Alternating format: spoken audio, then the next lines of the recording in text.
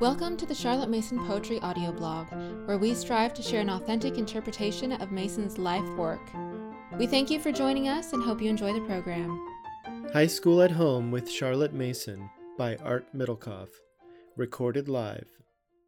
I just want to thank everyone who's joining and who's taking seriously their call to be a parent. It's God's call on your life to be a parent, and the fact that you are taking time out to participate in this discussion means that you're taking that call seriously, and I commend you for that, and I'm delighted to be able to offer up anything I can that can support you and help you in that holy and wonderful mission. And to tell you a little bit about me, so I'm the father of 3 children. My children right now are ages 21, 18, and 13.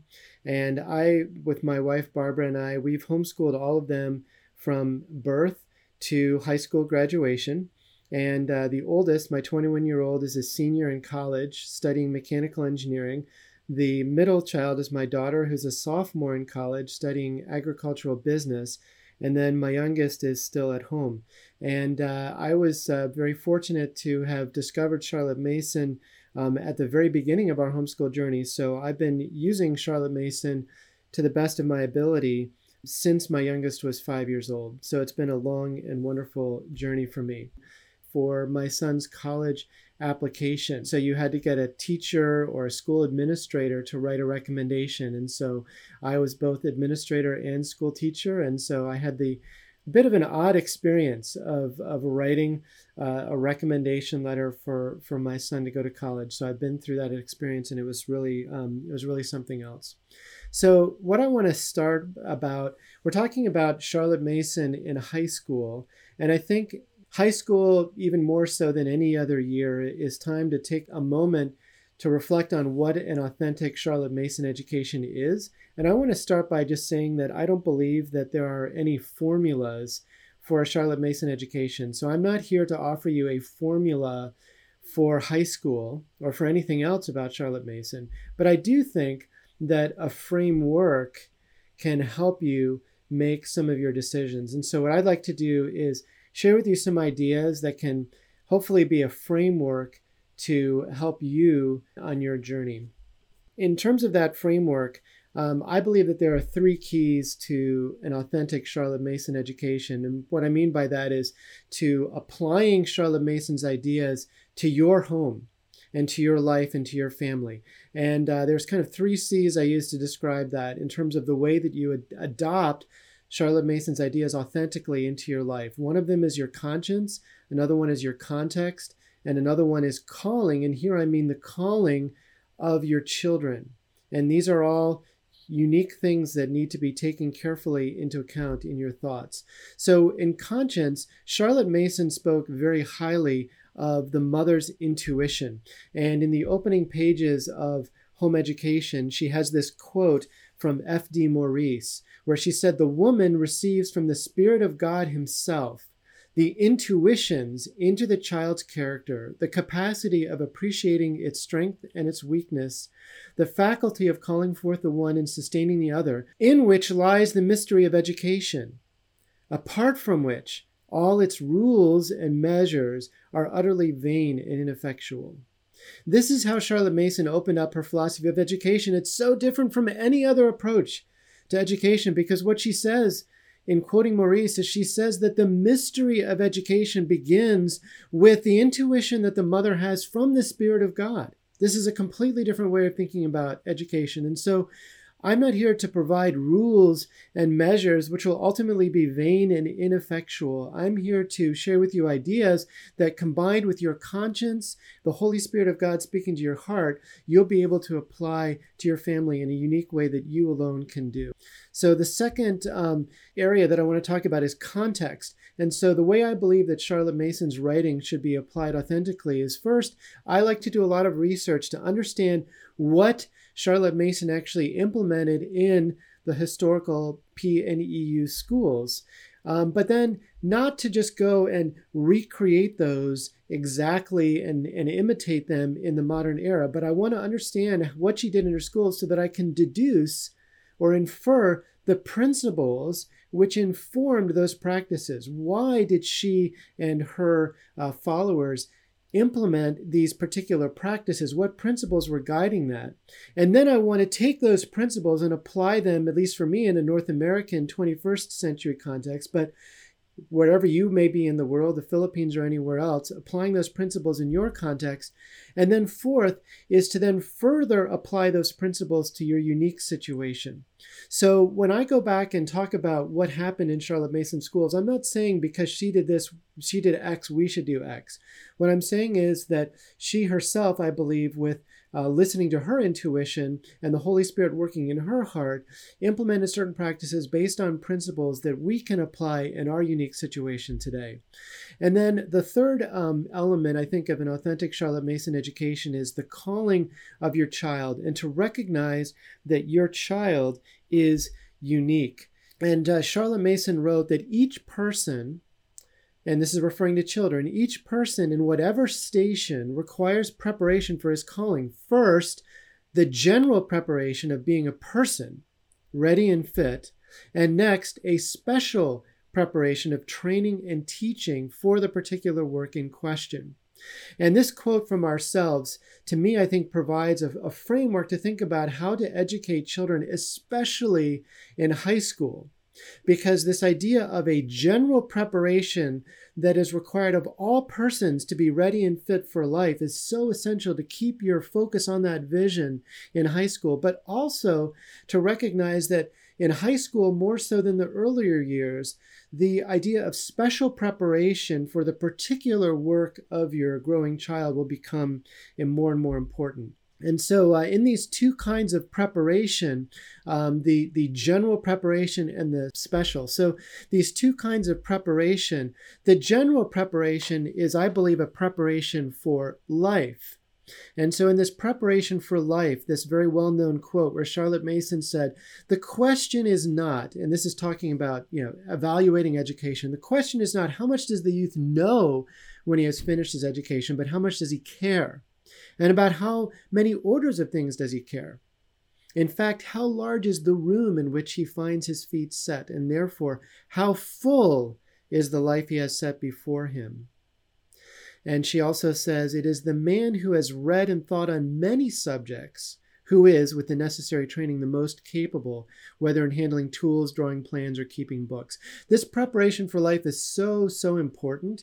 And I think in our knowledge economy and in our 21st century, companies are looking for people, workers, who are prepared for life. Companies are looking for well-rounded people who aren't just concerned about what they know, but who care, and who care about a wide range and order of things. So I think Charlotte Mason was very prophetic in terms of recognizing that the most capable person is the person who's read and thought on many, many subjects. So that's the general preparation. But there's also a special preparation, a vocation preparation. And Charlotte Mason, for example, in Ourselves, she mentioned that some boys at an early age, for example, know that they're being brought up for the Navy. Now, Charlotte Mason is very clear in saying that vocational training should not be the major focus in the school years for children, and that we shouldn't put children on a narrow path of just preparing for one vocation, because that would go against the principle about preparation for life. That being said, there is a reality of where vocation preparation does start to play a part. And even Charlotte Mason herself acknowledged this. And this is in an article in the Parents' Review in 1919. And she was talking about the matriculation, a special exam, kind of loosely like our SAT or ACT. And she writes in the Parents' Review, in order that a girl may get the full advantage of the course of reading in Form 6, and that's the last form in the PNEU schools, she should do the work of that form until her 17th birthday. Then, still in connection with the Parents' Union School, she should work for matriculation during her last year, 17 to 18, as a girl would work from any school. It is desirable that a candidate for matriculation should throughout her course keep up her Parents' Union schoolwork in Latin and mathematics. So what Charlotte Mason is saying is that if you know that your particular student back in 1919 is going to have to go to college and go through matriculation, don't put blinders on and naively just kind of say, well, we finished Form 6 and we finished everything in the PNEU programs and just sent our kids off to the world. She said that some special preparation was required in some cases and some customization was needed. So these are examples of those two preparations. Now, of these two types of preparation, there are two different goals, but they're both developed by knowledge, and I believe they're both taught in a living way. So life is ultimately the goal, as we showed from the previous quote, is caring. It's not about whether your child knows the names of 20 composers or 30 composers or 60 composers or has memorized the picture 12 different famous artworks or 50 different famous artworks, but does your child care and have a genuine relationship with art and music and so on? And so the measure of, or the goal in preparation for life is caring, developing a relationship between your child and as many different kinds of knowledge as possible. But when we talk about vocation, the focus and the goal changes a little bit, because in vocation, at the end of the day, you have to have certain competencies. And so competencies do have specific measurable hurdles. If you want to be a doctor, you have to have proven, it's not enough to just care about medicine. You have to have proven competencies. If you want to be a pastor, it's not enough to just care about your congregation. You have to demonstrate that you have knowledge of Greek and Hebrew and so on. These are measurable competencies or hurdles that have to be crossed in order to be able to carry out a calling. Remember, the word vocation comes from the Latin word vocare, which means a call. So vocation is our calling from the Lord. And so if God has called your child to a particular walk in life, there are certain competencies that he or she will need to develop. And some of those may need to happen in the high school years. And so one example I like to share about is a woman I met who is a veterinarian. And I said, why are you a veterinarian? And she said, well, I knew when I was 5 years old that I wanted to be a vet. And I thought about what responsibility that decision would have placed upon this woman's parents. So as a 5-year-old, she decided that that was her calling. She never looked back. Now, if her parents had not had the forethought to think about the competencies that their daughter was going to need to pursue her calling of being a vet, and had not given enough attention in her high school years to preparation for that vocation, that would have made it very difficult for this woman to achieve the role in life that she had achieved in terms of being a vet. That's an example that I like to share because I think it's so important to take into account. Now, both of those, whether it's preparation for life through caring or preparation through vocation for competencies, I believe that the Charlotte Mason method, Charlotte Mason claims, and I believe the claim is true, that there is a living way to teach all of these subjects, whether it's for life or for vocation, whether it's for caring or whether it's for competence. Charlotte Mason said in what I think is probably the greatest overall essay written on education, The Great Recognition in Volume 2, Parents and Children, she said, "We are told that the Spirit, the Holy Spirit, is life. Therefore, that which is dead, dry as dust, mere bare bones, can have no affinity with him. There is no subject which has not a fresh and living way of approach." And so the challenge and the opportunity for the Charlotte Mason method in high school is to find and utilize a living way to teach all subjects, even some of the specialized subjects that may not appear in every family or school's curriculum. Now I want to kind of move on to talk a little bit about those two dimensions, preparation for life and preparation for calling. And I'm going to start with preparation for life in the high school years. At the Soiree Conference back in 2019, I gave a talk entitled Gratitude and Regret, A Parent Looks Back. At this point, my oldest had been in college for I think maybe 2 years, and I wanted to have the opportunity to just share kind of among friends what were my lessons learned, what were the things that I was happy that I had done as a parent, and what were the regrets. What would I have wanted to do differently? And those regrets I want to share, not because I want to feel bad about those things, but because I want to encourage other parents to maybe learn from my mistakes so that they don't have to make the same ones.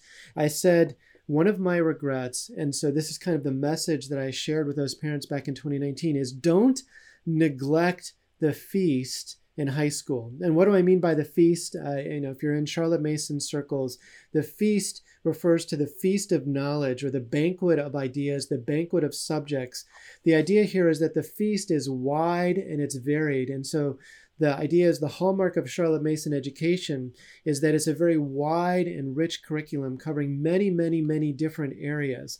And so what I would urge you to do is to not narrow down the feast in high school, but to keep it wide and broad and abundant. And so some areas that maybe you might start to feel the temptation to start to trim out of the feast, but I would encourage you to not trim out of the feast, is nature study, picture study, music appreciation, notebooks. And by notebooks, I mean the Book of Centuries and the Commonplace book, where you write out quotations from books that you're reading, and worldview formation.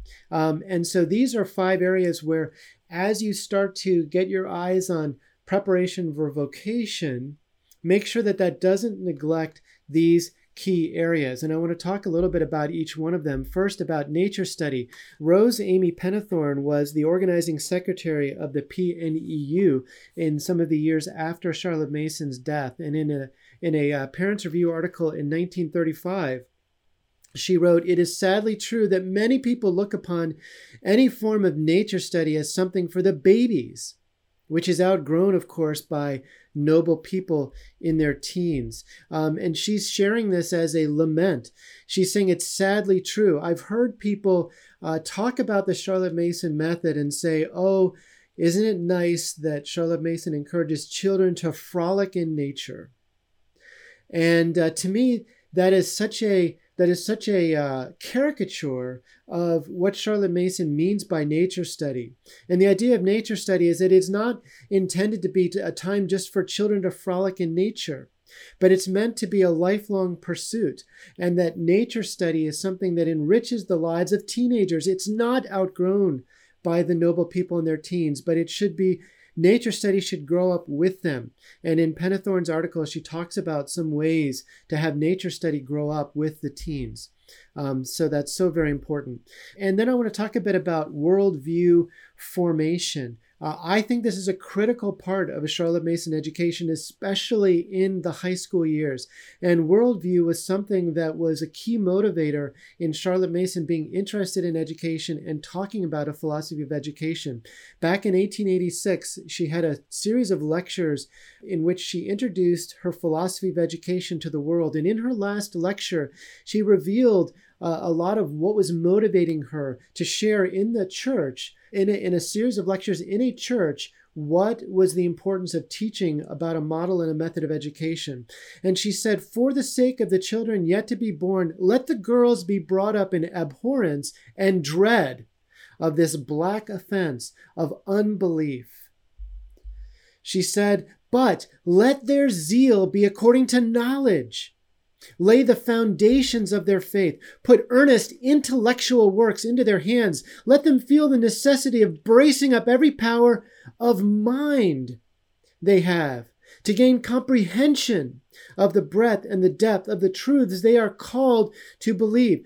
This is so important for the high school years. This is so important. This is the opportunity to give your high schoolers earnest intellectual works to help them understand the knowledge and the intellectual basis for faith. Charlotte Mason was ahead of her time in terms of talking about worldview formation, and she encouraged the PNEU movement. One of her primary motives was so that children would be able, so that for the sake of children yet to be born, so that a godly set of parents, so that these young, the lecture in which this quote came from was called Young Maidens at Home. It was a lecture about what to do when you have young maidens or teens or young women that you're teaching in your home. It was about the high school years. It's about prepare these young women to be able to go and be parents and teachers in the world who are going to help the children yet to be born, that they will grow up to be believers and that they will grow up to be Christians and that they will grow up to be members of the kingdom of God. And so that when we carry on the legacy of Charlotte Mason, it is our duty and our responsibility to keep this at the forefront of what we do. Find those earnest intellectual works. Make sure that you use these high school years to help your young people brace up every power of mind they have to gain comprehension of the breadth and the depth of the truths they are called to believe. Christianity is not a sentimental religion. It's not just about feelings. It's not just about how emotional you can be. It's about knowledge and truth and understanding. And God calls us to love him with our minds, our hearts, our souls, and our strength.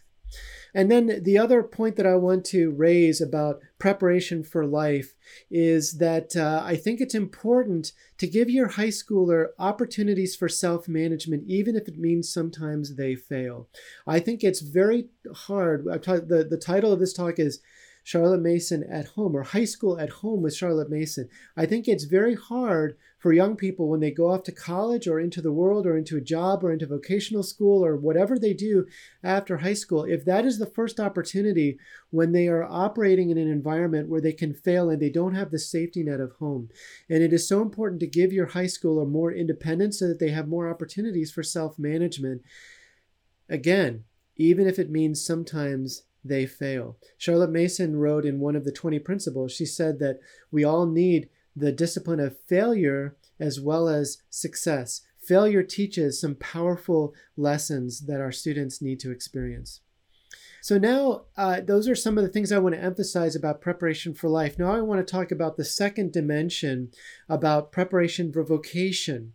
And so my kind of call or my appeal to parents of high schoolers is to not neglect this area of competencies. Now, as much as we want our children to have their feet set in a large room and have as many relationships with as many forms of knowledge as possible, it's also important that we prepare our children with the competencies that they are going to need in their future life. And some of these competencies to be thinking about are college entrance requirements, and oftentimes those have implications for math, science. Technology is another area where you're never going to see technology listed in a historical Charlotte Mason program, and many Charlotte Mason curricula today won't talk about technology, but no matter what your children end up, almost any vocation that they end up with, they will need some competence with technology or some facility with technology, and it's important to use the high school years to prepare for that.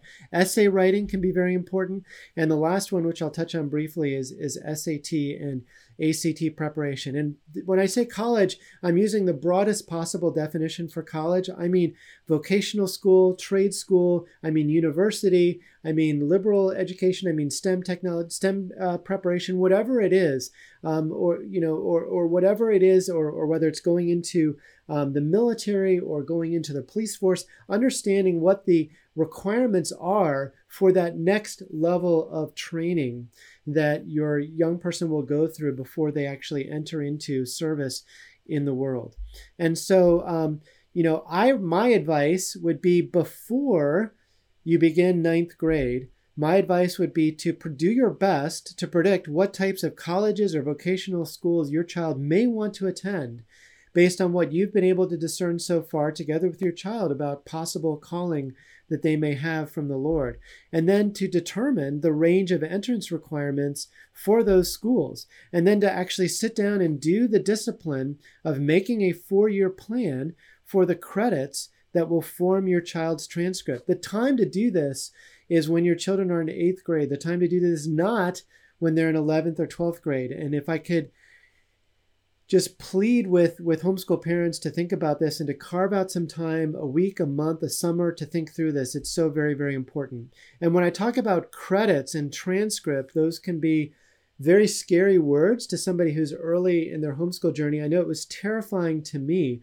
And when I saw these I was not homeschooled. I wasn't part of a homeschool cooperative or co-op. I didn't have our kids take classes with anyone else. I didn't have a lot of close friends in my community who were homeschoolers.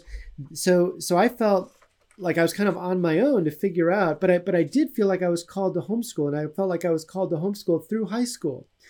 And so this idea of, well, how am I going to get a transcript put together, and how am I going to complete the entrance requirements that these colleges are going to need? Because, my son indicated that he wanted to go into mechanical engineering. So what was I going to do to be able to open that door for him?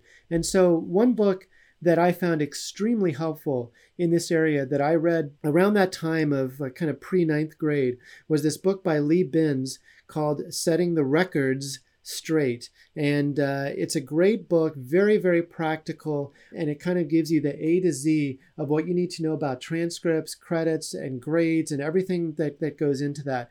I read this book. I read every nook and cranny, every word, every punctuation mark, every letter in this book, and it really served me as kind of my guide to be able to ultimately write that recommendation letter. This book gave me the confidence and the knowledge that I needed in order to be able to do that effectively. Now, this is not a Charlotte Mason-oriented book, but it is a book that is broad enough that if you read it thinking about what a Charlotte Mason education would look like in high school, I think that you can kind of connect the dots and figure out how to take the elements of preparation for life and preparation for vocation, teaching in a living way, living books, living ideas, nature study, and to package that up into a set of credits on a transcript. I think that this book can give you the tools that will help you. It certainly did for me. And so speaking of the topic of math and living math, I do want to talk for a moment about Charlotte Mason math in high school. There's an article that I co-wrote with Rochelle Baburina called Math for Older Students. And if you want more information on this idea of what is Charlotte Mason math and what does Charlotte Mason math look like in the high school years, you can go and read that article on charlottemasonpoetry.org.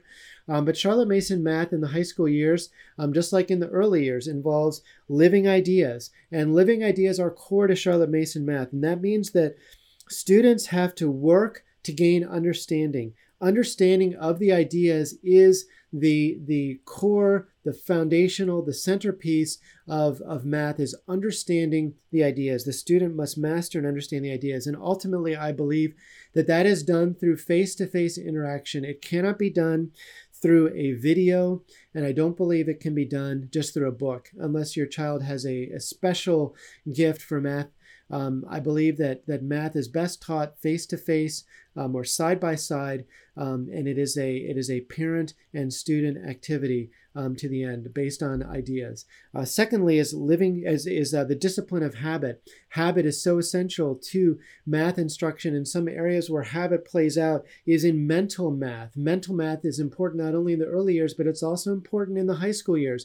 And so I practiced mental math with my daughter when she was learning trigonometry. And so we would sit down just like you would sit down with a fourth grader and talk about mental math with multiplication problems. I would sit down with my daughter and say, okay, Ainsley, what is the cosine of pi over 2? What is the cosine of pi over 3? What is the tangent of pi? And we would do these so that she could use her mind without the paper or the calculator or anything else, use her mind to envision these ideas and to develop the discipline of habit so that she had a very strong facility with these math concepts. And then part of habit as well is reinforcing through regular review and going back and repeating things that have been learned until they become second nature, until they become automatic. And last is real world atmosphere.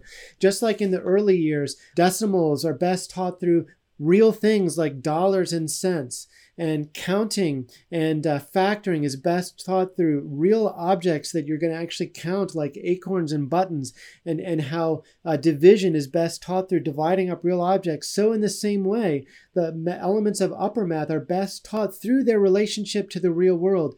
Math is always connected with the real world. We live in a world that God has designed to obey the laws of mathematics in almost every respect of the physical world is governed by mathematical laws. And the thing that has driven math research and math innovation through the centuries has been the desire of mankind to understand more about the world. And so there is always, always, always a way to connect what you're doing in math with the real world. And that makes it vibrant, that makes it relevant, and that enhances the atmosphere. And then the other really, really important element of atmosphere when it comes to math in high school is to provide an affirming environment without pressure. An affirming environment without pressure. And pressure can be the death of a student's life of math studies. Somebody's career in math can end when pressure takes away the joy of learning. And one of the most likely sources of pressure is a feeling that the parent or teacher needs to follow a certain timeline of getting a certain unit or curriculum done in a particular year and not respecting the pace and the personhood of the individual child. And so pace and mastery, you must always, always, always set your goal to be that your child will obtain mastery of mathematical concepts and practices, not that they will complete a certain pace in a certain amount of time. Because if you aim for pace, you may lose everything. If you go for mastery, you may get more than you ever dreamed you would get by focusing on pace. And in the Parents' Review in 1955, an educational inspector wrote the following: "There are, however, many slow by nature to grasp mathematics or grammar. What is the teacher to do about them?" Or I would say, what is the parent to do about them? Keep the work relevant, suited to the child's power of understanding. Give him a program easier than that of his form, easy enough for the confidence to return which Miss Mason wanted, and give him a sense of mastery. And no doubt with it the assurance that this teacher can teach after all. So very critical. Or let the French dictée chosen be easy enough for some to get it all right, and none to feel defeated and silly, for that is to offend against their integrity. Don't offend against the integrity of your children. Don't let them feel defeated. Don't let them feel silly. Don't let your desire to see Algebra 2 completed by June take away the joy of that sense of mastery. You can see in that middle paragraph the joy of the child, the young person, the young adult who feels the confidence of saying, wow, I understand this. I gave you the example of talking to my daughter about trigonometry and doing mental math. The book that we were using had one lesson: to understand some of the basics of sine and cosine and radians in the unit circle. If I was going on pace, we would have spent 2 days on that.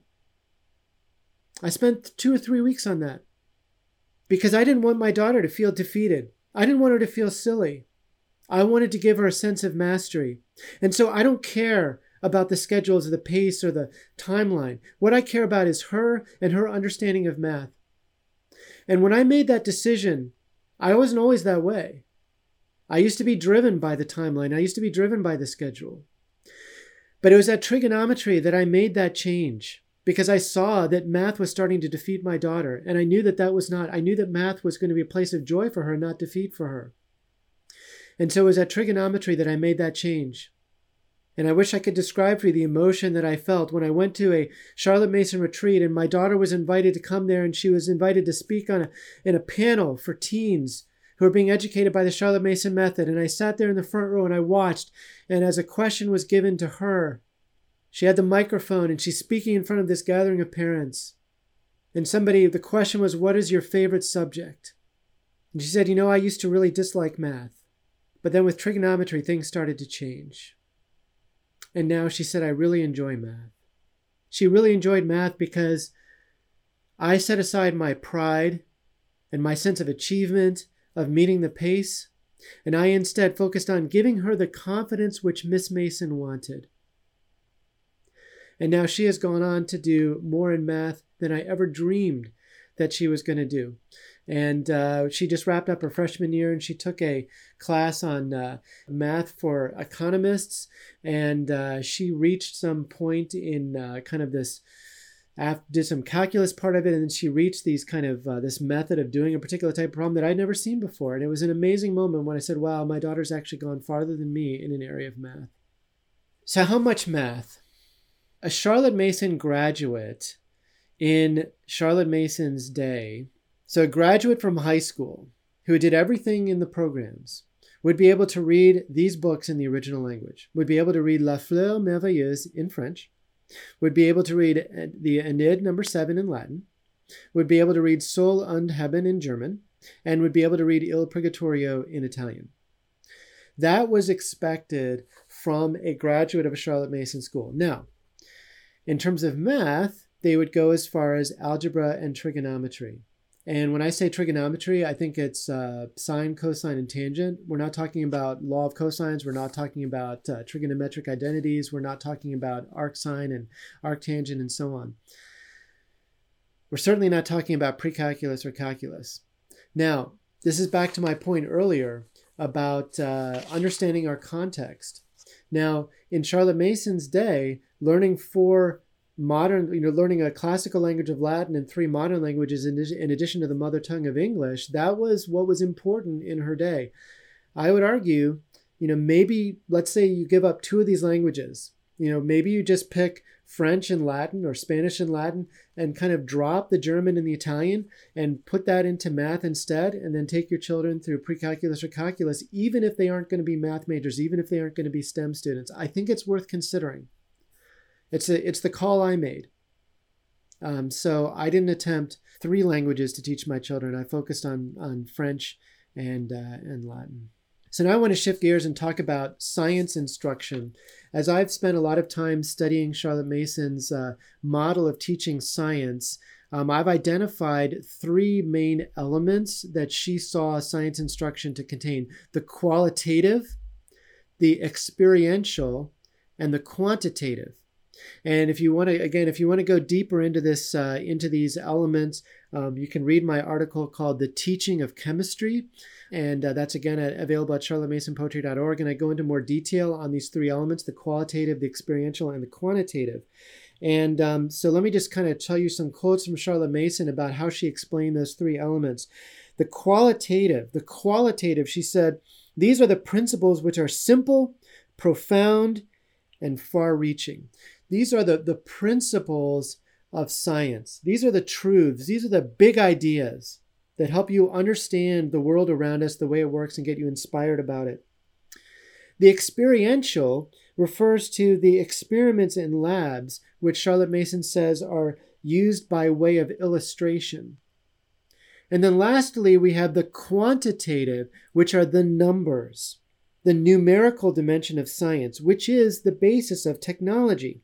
Charlotte Mason wrote that, quote, "The application is so technical and so minute as to be unnecessary for schoolwork or for general knowledge." Okay, so what Charlotte Mason said was, in school, up until high school graduation, the focus should be the qualitative and the experiential, because the quantitative, she said, is so technical and minute, it's not necessary for general knowledge. So what does she mean by general knowledge? She means that, remember my earlier slide about preparation for life and preparation for vocation. She said you don't need that quantitative element of science instruction to have preparation for life and to care. Now, with all due, I understand where Charlotte Mason is coming from, and I think that may be true still in our day and age up to a certain point, maybe let's say through 8th or 9th grade. But in my view, in the world that we live in today, I believe that some mastery of the quantitative element of science is necessary for general knowledge. I think that children going out into the world we live in today need to understand some of the quantitative aspects of science. That's my personal belief. And furthermore, for some people going into vocational training, remember the example of my veterinarian friend. She could not have gone into the college that would have prepared her for veterinarian school if she didn't have a quantitative exposure to science in high school. Now, the good news is that we don't have to give up teaching in a living way, even if we incorporate the quantitative element of science instruction.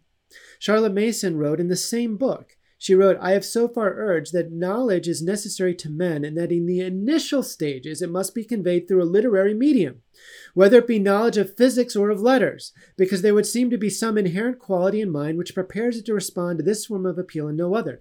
Notice what she's saying here, physics, literary medium.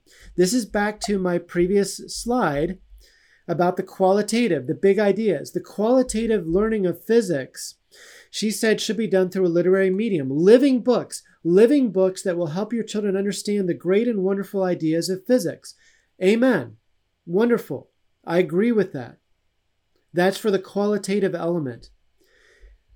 But here's the next paragraph. I say in the initial stages, because possibly when the mind becomes conversant with knowledge of a given type, it unconsciously translates the driest formulae into living speech.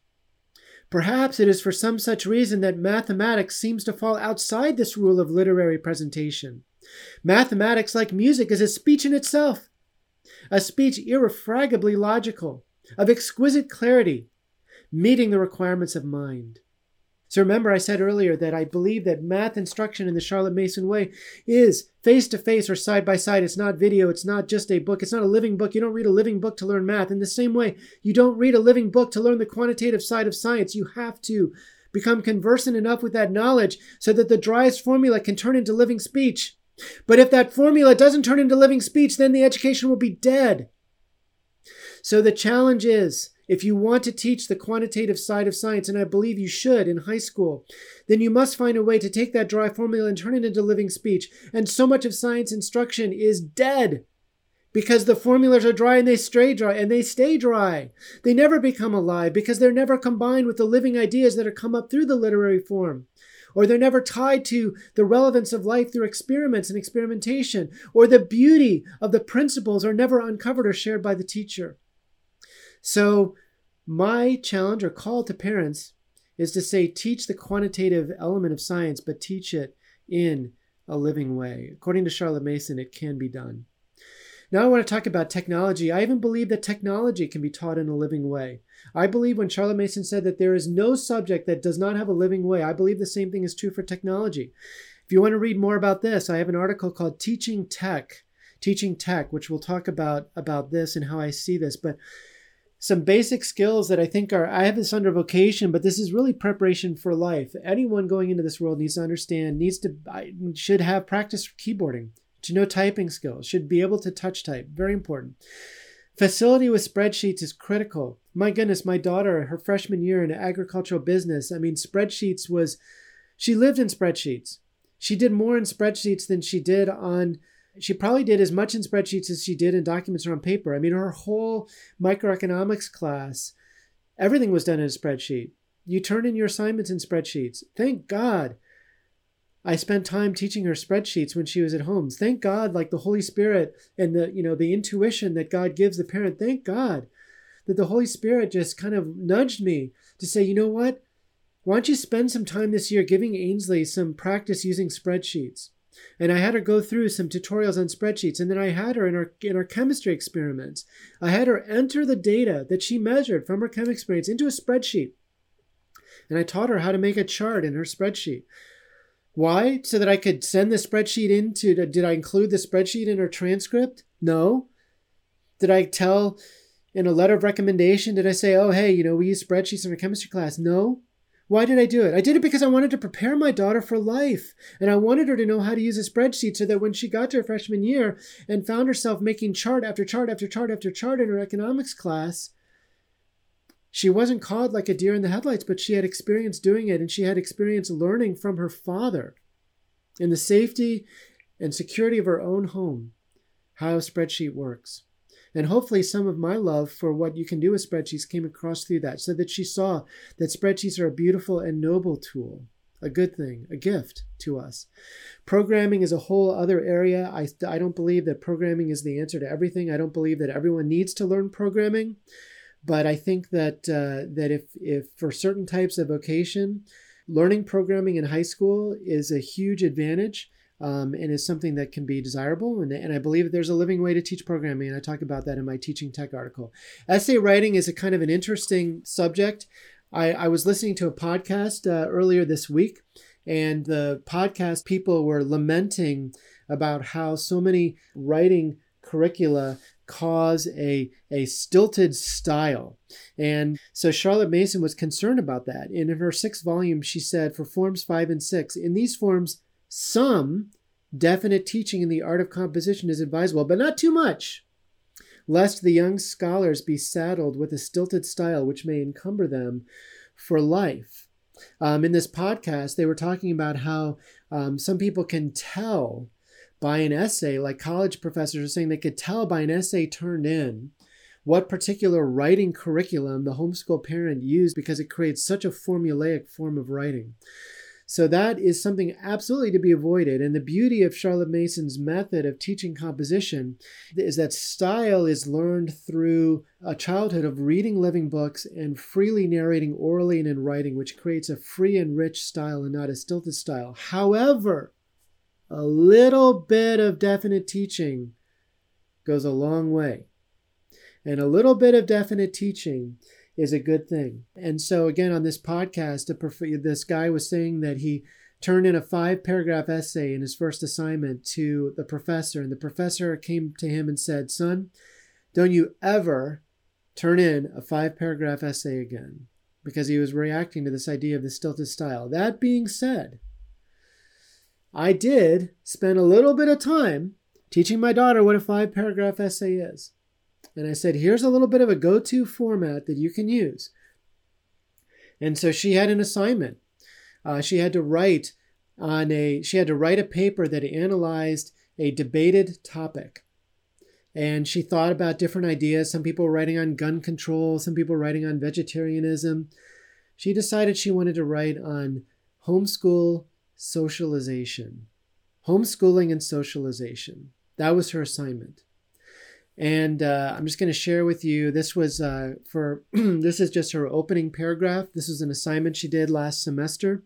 You can read the article at charlottemasonpoetry.org, Homeschooling and Socialization. It's the exact word for word what she turned into her professor, and she gave me permission to put it up on the website. And here's what she wrote. She said, "Everyone remembers the good times they had in school. And while the setting may be different for each party or hangout time, the one thing that remains constant is that everyone involved is surrounded by friends. But what about homeschooled children? If they mainly interact only with their families, where do they make friends? Most people might say that homeschooled children do not get the socialization they need in response to that question. However, research has shown that this is not the case." I like this paragraph. I mean, I like my daughter, so I'm a little bit biased. It doesn't seem stilted to me, but there's a really interesting thing where she said to me when she finished her draft. She said, "You know what, Dad? Remember what you taught me about that 5-paragraph essay? That's all I needed. That's all I needed to write this." And I'm glad I gave her that gift. I didn't spend tons of money and tons of time going through a 4-year composition program, but I taught her some very, very basic skills that she was able to use, and I think that they would be helpful. So that kind of leads to the last element, which is SAT, ACT preparation. And I'm going to go back to the quote that I shared earlier from the Parents' Review. This quote again from 1919. Charlotte Mason writing about the London matriculation or responsions, 2 big tests that was kind of like their SAT. And she said, one lady suggested that we could take responsions or London matriculation in our stride. This is precisely what we propose to do. In order that a girl may get the full advantage of the course of reading in Form 6, she should do the work of that form until her 17th birthday. Then, still in connection with the PUS, she should work for matriculation during her last year as a girl would work from any school. If you want to read about my kind of thoughts on preparation for the SAT, I have another article on my website called Charlotte Mason and the SAT. The gist of it is, I think that most of life is preparation for a good job on the SAT, but a little bit of focused preparation before the test, I believe, is a good idea. Ainsley, my daughter, she said that when I dropped her off at a high school to go take her ACT for the first time, she walked out when I picked her up and she said, "You know what, Dad? That's the first time I've ever walked into a public school," was when she took that test. I'm glad that though it was the first time she ever walked into a public school, it wasn't the first time she took an SAT test, because I had her take a bunch of practice SAT tests, because I feel like it would have been doing a disservice to my daughter to have her walk in and face the time, the schedule, the pressure, the bubble sheet, the obscure questions, and so on. For her to face that for the very first time, walking into a school that she had never been into before, sitting around other high schoolers who knew each other and who had done the drill and had been taking those kinds of tests all their lives, I think that would have been doing a disservice to my daughter. Did I organize our curriculum around the ACT? No. Did I make sure that I carved out time so that she could approach that test with a sense of dignity a sense of confidence, a sense that she knew what she was doing, and a sense that she could do her best? Yes, I did. Because I felt that I owed her that. Because I made the decision to homeschool her. She didn't make that decision. I made the decision to homeschool her. And when I make that decision, I take on with that decision a certain responsibility that I'm going to prepare her for life. Is it easy? No, of course it's not easy. But is being a Christian easy? No. But I didn't sign up to be a Christian because it was easy, and I didn't sign up to homeschool because it was easy. I signed up to be a Christian because I love Jesus, and I signed up to be a homeschool parent because I love my daughter, and I love my sons. But as hard as it is to prepare for the SAT, I just want to mention to you that there are certain things that are harder than taking the SAT. As hard as it is to be a dad writing a letter of recommendation to college because there's no school administrator or school teacher to do so, that's hard. But there are things that are harder in life than that. And as important as it is to teach our children spreadsheets and keyboarding and quantitative science, ultimately, the greatest challenges that your children are going to face are not going to be solved by those. They're going to be solved by a relationship with God. I believe that if you follow the Charlotte Mason method in the high school years, you will not focus only on preparation for vocation, but you will focus on preparation for life. And I believe that there is living water for you and for your children and for your high schoolers as well. And I believe that the Charlotte Mason method is a signpost to showing you where to find it. And I believe it is worth the effort. If you have enjoyed this episode, please leave us a rating or a review on iTunes. Thank you for listening to the Charlotte Mason Poetry Podcast. We hope you enjoyed the program.